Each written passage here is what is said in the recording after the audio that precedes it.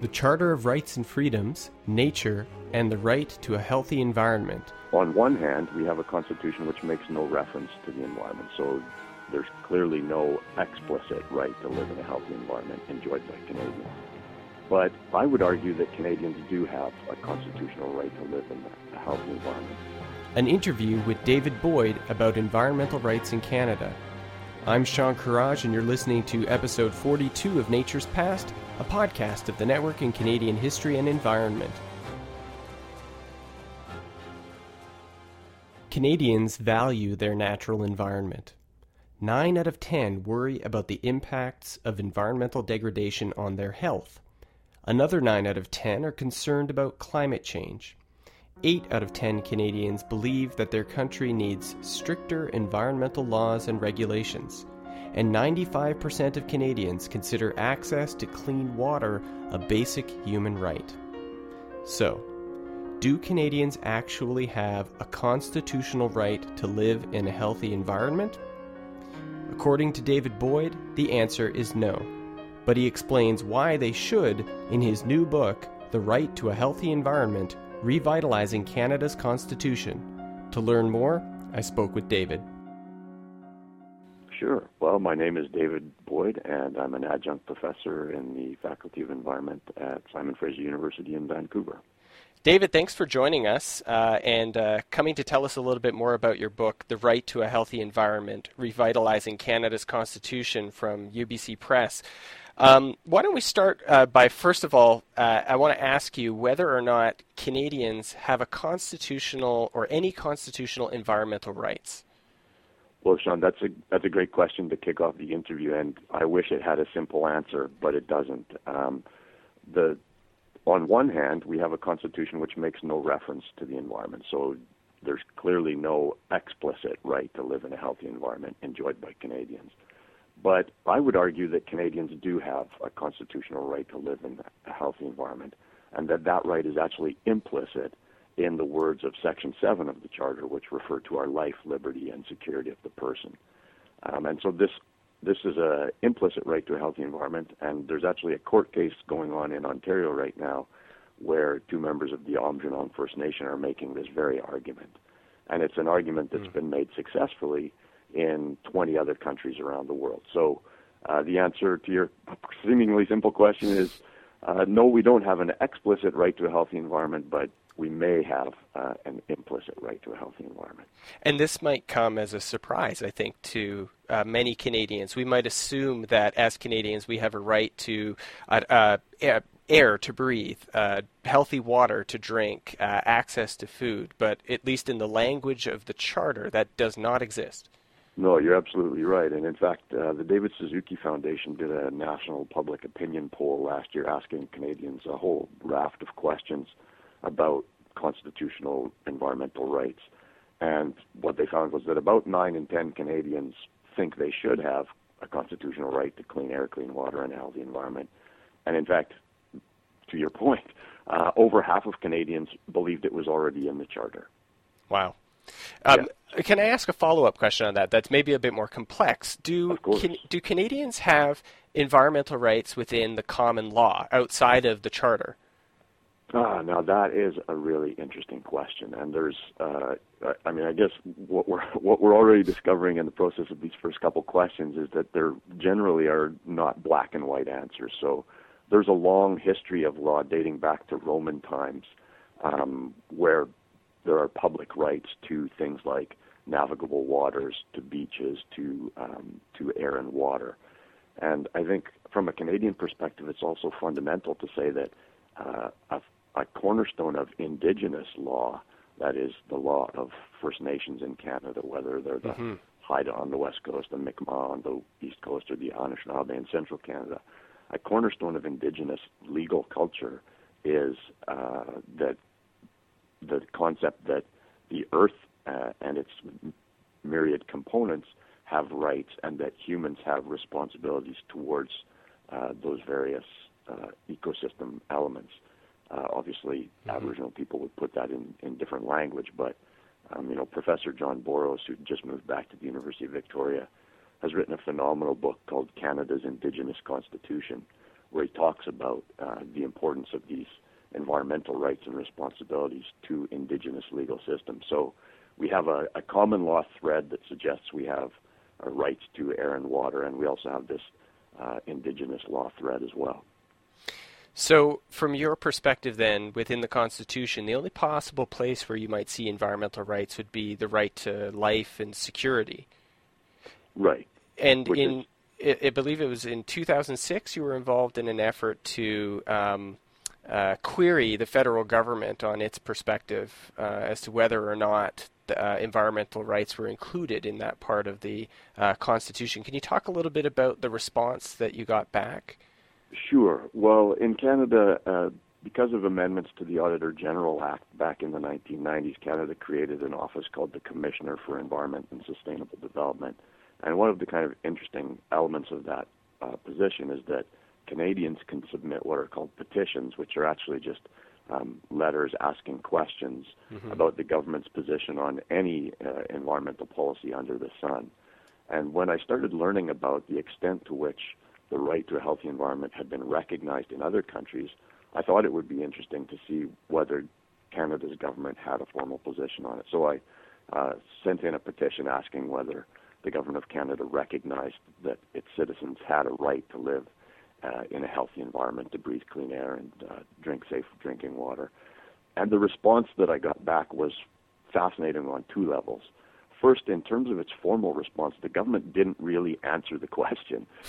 They talked about a whole bunch of laws and policies and programs that are intended to kind of protect our air and protect our water, but they dodged the question of whether there actually is, whether they actually recognize that Canadians have the right to live in a healthy environment. And I actually submitted a follow-up petition the following year asking the Commissioner for Environment and Sustainable Development to force the government to answer the question, and they wrote back and said that's not really the way the system is designed to work. But the other interesting part of that experience was that I got several calls from people working in the Federal Department of Justice who said that petition had tied the government in knots, really caused them angst about what they were going to say, and I guess that explains why they refused to really answer the question. And was this the genesis of your book then? No, the genesis of my book on the right to a healthy environment in Canada actually was a result of research I had done on constitutions around the world, under a Trudeau scholarship at the University of British Columbia from 2005 to 2010. And that was my PhD dissertation, was looking at the relationship between constitutions, human rights, and environmental protections around the world. So one of the nice things about this book is it really lays out the case for thinking about environmental rights and explaining why it is that Canadians might want a constitutional right to live in a healthy environment. Can you explain a little bit about why you think Canadians need constitutional environmental rights? Sure. Well, there's really two fundamental reasons why Canadians need constitutional environmental rights as opposed to legislative rights or just kind of declarations of rights. And that's a constitution functions on two levels. It functions on a legal level as the supreme legal framework of a country. So every other law and policy in Canada has to be consistent with our Constitution. So it's the most powerful tool we have in our legal arsenal. And then, perhaps even more importantly, constitutions have a really important cultural role in that they both they reflect and they also reshape the values of a country. So if you think of the changes that have been wrought in Canada since the Charter came into effect in 1982, we've seen a tremendous change in the level of respect, both legal and cultural, for things like Aboriginal rights, for same-sex rights, both in a legal sense, so that you've got the Supreme Court of Canada decisions on same-sex marriage, but I think more broadly, there's been an evolution of Canadian culture to be much more open-minded and much more respectful of these rights. And so that's the same kind of twofold process that would result from constitutional recognition of a right to a healthy environment. You'd see the legal track, which would result in dramatic strengthening of existing Canadian environmental laws, regulations, and standards, and better enforcement of those standards. And you'd also see a cultural track where I think the values that Canadians already express with respect to environmental protection would become more deeply ingrained, and we would actually begin as a people to walk the talk. Mm-hmm. Well, and it might be hard for people to remember, even now in the last 7 or 8 years, Canada's reputation internationally when it comes to environmental regulation arguably has changed. But as you argue in the book, Canadians as citizens, their values are still very strongly aligned with environmental protection. Yeah, absolutely right. And, going back, Canadians, this is a country that's huge, beautiful, has an incredible natural bounty. And that's really, I believe, and I think few people would disagree, that that's really at the heart of who we are as a people. That's one of the fundamental common elements that brings us together. And, if you go back to the late 1960s and early 1970s, there was two things that happened there that had an interesting conjunction. You had Pierre Trudeau being elected Prime Minister, and one of his top priorities was to repatriate or bring home Canada's Constitution and create a Charter of Rights.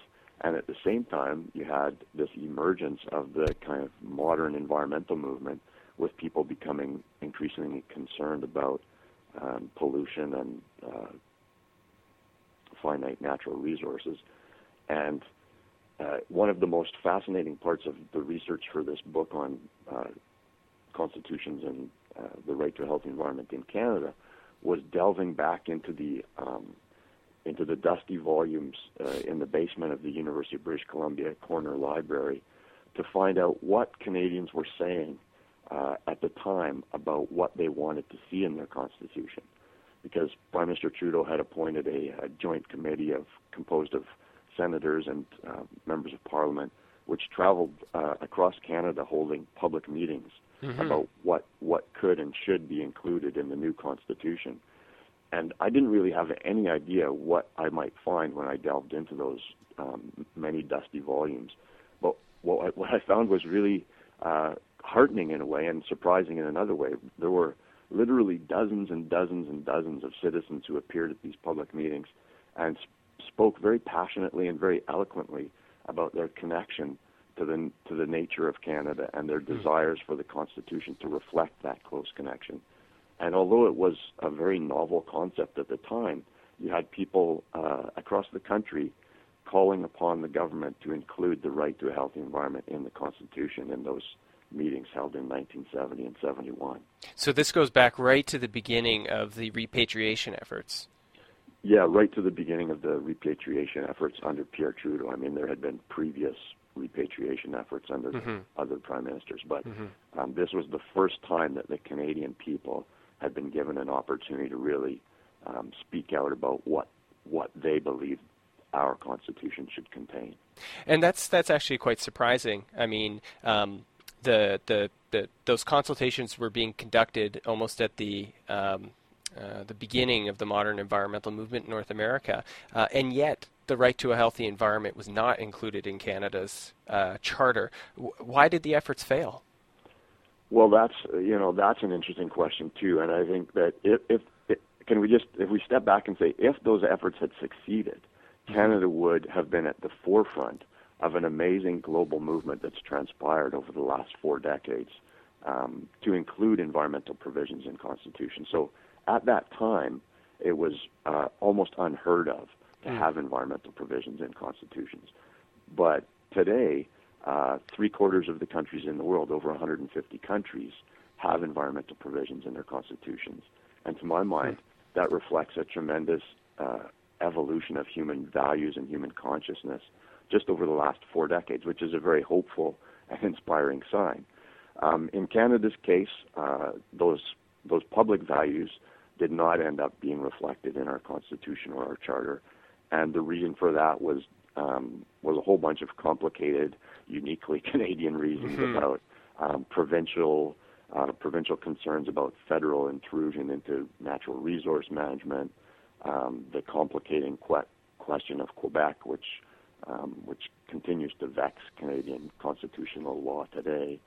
And I think also just the global trend, or the global economic problems that were encountered in the 1970s, kind of the public concern for the environment is like a roller coaster. It goes up and down. And at that first stage in the late 1960s and early 1970s, the roller coaster in Canada was approaching the crest, and public concern was very high. Then we had the first OPEC oil crisis, the FLQ crisis politically in Quebec, and environmental concerns kind of went down into the trough of the roller coaster, if you will. Yeah, and this reminds me a lot of the fate of the Endangered Species Act in the United States, which comes into effect in the early 1970s, really at a high point of environmental policy change in the U.S., but by the end of the 1970s and the beginning of the Reagan administration, really came under attack. Yeah, that's true of both the Endangered Species Act, also the Clean Air Act, also the Clean Water Act. I mean, it kind of goes up and down. And so it's interesting because just as the repatriation was coming to a conclusion in the early 1980s, the environmental concerns were just starting to uptick again.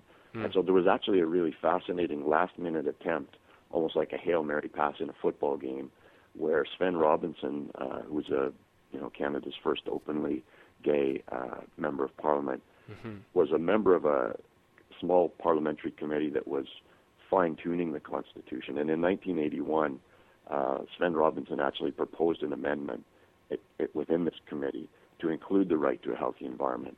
And one of my favorite passages in all of the research that I did was the response from Jean Chrétien, who, of course, later became the Prime Minister, but at the time was the Minister of Justice. And Jean Chrétien accused Sven Robinson of wanting to put everything into the Constitution, including, his grandmother's recipe for pork and beans. And I just thought, it was such a nonsensical response to a really fundamental proposal that it was kind of shocking to read. And at the time, I suppose, Chrétien was trying to be funny, but, we look back on that, and as a result, the committee voted overwhelmingly. All of the progressive conservatives, all of the liberals voted against the NDP proposal, and so we're left with a constitution that's haunts us to this day with its silence on environmental protection. And you point out that in all of the sort of historical efforts to introduce a right to a healthy environment into the Constitution, it never became an effort that was led by a major party leader or by a party, a federal party in Canada. No, it's one of those kind of conundrums that it's never, although it enjoys broad public support, it's never really become a highly controversial issue in a way that would lead it to be picked up by one of the major parties. And I guess my last question on this point about the failure to include it in the repatriation of the Constitution and the creation of the Charter, in your opinion, how significant is that division of powers between the federal government and the provinces over natural resources in the right to a healthy environment in the Constitution, and even in environmental policy more generally? Well, it's proven to be a huge problem in Canada, and it's held us back. I mean, it's held us back for over 100 years, and so there was this again of interest to historians is the fact that Prime Minister Laurier back in 1910 appointed a commission on conservation, and one of the first reports of Laurier's commission on conservation was a report on the emerging problem of water pollution. And one of the conclusions of the experts back in 1912 was that the way that Canada's constitution allocated responsibilities between the federal and provincial governments was really fundamentally undermining the country's ability to deal with this emerging pollution problem. And again, if you fast forward to the 1960s, you see when environmental concerns were starting to gain greater prominence, you see Prime Minister Trudeau himself saying that Canada would never be able to adequately deal with these environmental problems unless we amend the Constitution to clarify government's roles and responsibilities. So this is it's a fundamental problem that we've known about for over a century and which persists today. It seems almost like very quite similar to problems over unemployment insurance in the 1930s, that it was a provincial responsibility that provinces claimed was too big for the provinces to handle, but the federal government wouldn't deal with because it was a provincial responsibility. Yeah, that's a good comparison. And I also like to make the comparison to Canada's not the only federal country in the world, but we are one of the only federal countries where the federal government refuses to set national standards for environmental protection and then allow the provinces to meet those standards in whichever way the provinces see fit. That would, to my mind, be an effective way of dividing the pie in Canada, but we've never had a federal government willing to take that step. Well, let's talk a little bit about the international precedents. This, I think, is one of the more perhaps surprising aspects of the book for readers, that more than 150 countries around the world include some kind of provision for a right to a healthy environment in their constitutions. How does this work in other countries? What are some of the examples that Canada could draw from for thinking about a right to a healthy environment? Yeah, let me just clarify that, Sean, because it is confusing and it is surprising. So, as I mentioned earlier, there's over 150 countries that have environmental protection provisions in their constitutions. There's a subset of those 150 countries, which currently numbers 100, where the Constitution explicitly, in the section on human rights, articulates the right to live in a healthy environment. And those 100 countries span the entire globe. So you have major Western industrialized countries like Finland, France, and Norway. You've got all of Central and Latin America, where the recognition of the right to a healthy environment is almost uniform. Many countries in Africa, a growing number of countries in Asia. So, and this is all transpired since the first countries did it in Portugal, 1976, Spain, 1978. And what's really interesting about what's happened in these countries, and so the book that came from my doctoral research, called The Environmental Rights Revolution, looked not only at the spread of these provisions, but at the impact they had on environmental laws and legislation in these countries, the impact on court decisions in these countries, in these 100 countries, and perhaps most importantly, the impact, if any, on environmental performance, that is, the actual cleaning of air and cleaning of water, reducing of greenhouse gas emissions, etc. And what I found was that in an overwhelming majority of these countries where they'd passed these lofty constitutional provisions setting forth citizens' right to live in a healthy environment, they had subsequently taken those constitutional ideas and used them to push and enact stronger environmental laws, to bolster their enforcement of those environmental laws, to enable greater public participation in environmental governments, and again, most importantly, countries with constitutional environmental rights and responsibilities, there's a very strong statistical correlation between those provisions of constitutions and smaller ecological footprints, better performance on international environmental rankings, faster progress in reducing air pollution, reducing greenhouse gas emissions. So, that's ultimately the bottom line. I mean, as a person who is both an academic and also an activist, what really matters to me is changes on the ground: cleaner air, cleaner water, healthier ecosystems, healthier people. I don't want to spend years of my life advocating for a constitutional right to a healthy environment in Canada just to have those words on paper. And so the most striking conclusion of the research that I did on these countries around the world is that these constitutional provisions do make a difference. They make a difference in law, and they make a difference in life. So it's more than just words.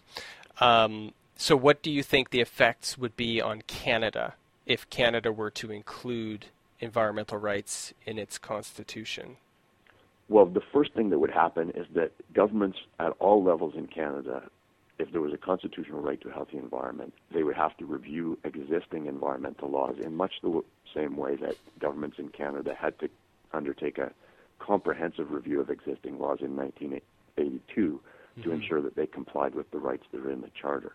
And, this comes as a huge surprise to Canadians, but Canada lags behind all other industrialized countries in terms of the strength of our environmental laws. We have weaker standards for air, we have weaker standards for drinking water, We allow pesticides on our food at rates up to 1,000 times more than they allow in the European Union. We allow toxic substances, again, at much higher levels than other industrialized countries. And so all of these environmental laws would have to be strengthened if there was a constitutional right to a healthy environment. That would be the first significant step forward. Mm-hmm. And then there would be the other thing that has become clear from the experience of other countries is that when you have a constitutional right to a healthy environment, it gives citizens unprecedented power to hold governments accountable for actually doing the right thing to protect the environment. And you make the point that that ability of citizens to challenge the government can prevent backsliding in environmental policy? Yeah, and if you look at the last few years under the government of Prime Minister Stephen Harper, and it's happened in provinces as well, there's been a really disturbing trend of environmental laws and regulations in Canada being weakened. So in 2012, you had these two so-called omnibus bills, which were really budget implementation legislation, where the government also stuck in devastating cuts to the Fisheries Act, the Canadian Environmental Assessment Act, and other key pieces of Canadian environmental law. In countries where citizens enjoy a constitutional right to a healthy environment, a new legal doctrine called non-regression has emerged, in which courts have articulated the principle that if citizens have a right to a healthy environment, then current existing laws and regulations represent a baseline which can never be weakened, but which can only be improved in the pursuit of a sustainable future. So those kinds of environmental rollbacks that we've seen in Canada would be unconstitutional if we had a constitutional right to a healthy environment. Right, and for years the Fisheries Act was one of the most powerful national pieces of environmental legislation for protecting fish habitat, which has now been modified to permit potentially higher levels of pollution in streams and lakes and other fish habitat. Yeah, that's right. And so that's just the kind of government action which, first of all, detracts from our efforts to achieve a sustainable future, and second of all, would be unconstitutional if Canada recognized that its citizens had a right to a healthy environment. So this book, I think, goes a really long way to explaining the case and providing quite an unimpeachable case for the necessity for a right to a healthy environment. But what do you see as the obstacles to achieving that constitutional reform? Well, I think the main obstacles are actually cultural myths, and there's two of those that I would point to. One is the myth that Canada is a great green country, and that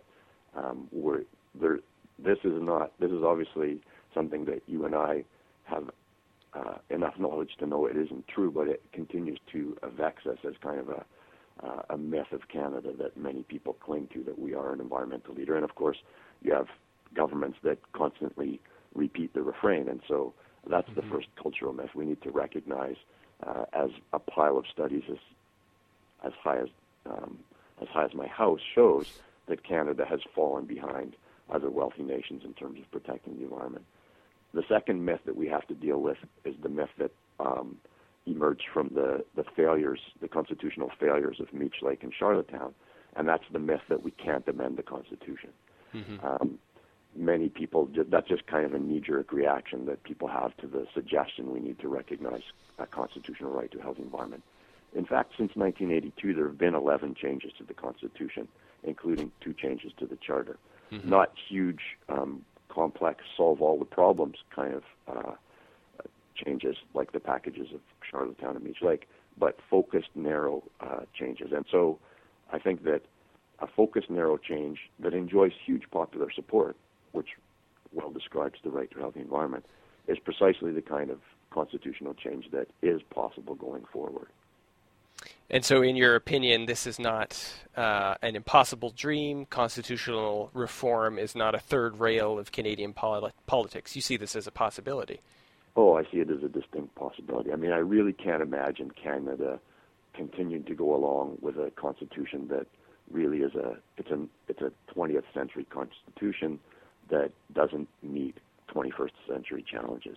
And I also can't see Canadians continuing to go along with a foundational document that doesn't reflect their most deep and cherished values of who we are as a people, and that goes back to what we were talking about earlier about Canadians' connection with nature. And then the third myth that stands to potentially impede recognition of a right to a healthy environment in Canada is a myth that's perpetrated by big business in Canada, and that is that recognizing a constitutional right to a healthy environment would somehow destroy the economy and cause great loss of jobs, of capital flight, and an end to investment. And that's simply a bogeyman argument. I mean, it's an argument that they made, funnily enough, 3 years ago when there was a piece of legislation before Parliament, a private member's bill called the Canadian Environmental Bill of Rights, which reached the committee stage. And so there was representatives from the Canadian Association of Petroleum Producers, the Canadian Manufacturers Association, etc., saying that this piece of federal legislation was going to cause the loss of tens of thousands of jobs and shut down the oil sands and shut down Hydro-Quebec. Mm-hmm. And the experience, this is just simply fear-mongering. The experience of other countries shows that instead of ending economic activity, it simply directs it in a more sustainable fashion. So the best example, the closest example in terms of a Canadian comparison is Norway, another northern, wealthy, industrialized country with a major oil and gas industry. Well, so there's very many similarities between Norway and Canada, but there's several big differences. The first of which is that Norway recognizes in its constitution since 1992 environmental rights for citizens and responsibilities for government. And unlike Canada, Norway has very strong environmental laws. Mm-hmm. And so, in the Conference Board of Canada's rankings, Norway, for environmental performance, Norway ranks second out of 17. Canada's 15th out of 17. Norway has, as I said, strong environmental laws. They've also had a carbon tax for over 20 years.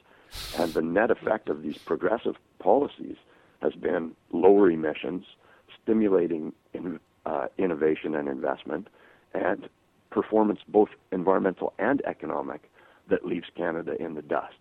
So, Norway, not only in terms of environmental performance, ranks far above Canada, but Norway has taken revenue from the oil and gas industry and created a fund for the future, which today is worth almost $900 billion. Norway has no public debt, and compare that to Canada, where we have a national debt of over $600 billion. And you see that there's certainly no way that a constitutional right to a healthy environment is going to inflict the kind of economic damage that its detractors suggest. Well, I'll say that if listeners didn't know that Canadians do not have a constitutional right to a healthy environment, at least not an explicit one, and if they're not yet convinced by what you've said here on this episode, I would highly recommend that they pick up a copy of The Right to a Healthy Environment, Revitalizing Canada's Constitution from UBC Press. And David, I want to thank you for sharing with us a little bit about your book and about your research. Well, it's been a pleasure, Sean. Thanks for having me on the show. Nature's Past is produced with support from the Network in Canadian History and Environment. This episode was made by David Boyd and me, Sean Karash. Music for Nature's Past was licensed by Creative Commons. For details on the artists, please take a look at our show notes page at niche-canada.org/naturespast, where you can download episodes, subscribe to the podcast through iTunes, and leave us comments. Please let us know what you think about the podcast, and don't forget to rate and review this podcast on our iTunes page. You can also follow us on Twitter at twitter.com/naturespast and on YouTube at youtube.com/naturespast. You can always get the latest information on events in the environmental history community from the Niche website at niche-canada.org, and you can find out more about the topics we discussed on this episode on our show notes page. Thanks for listening, and we'll be back again next month with another episode of Nature's Past.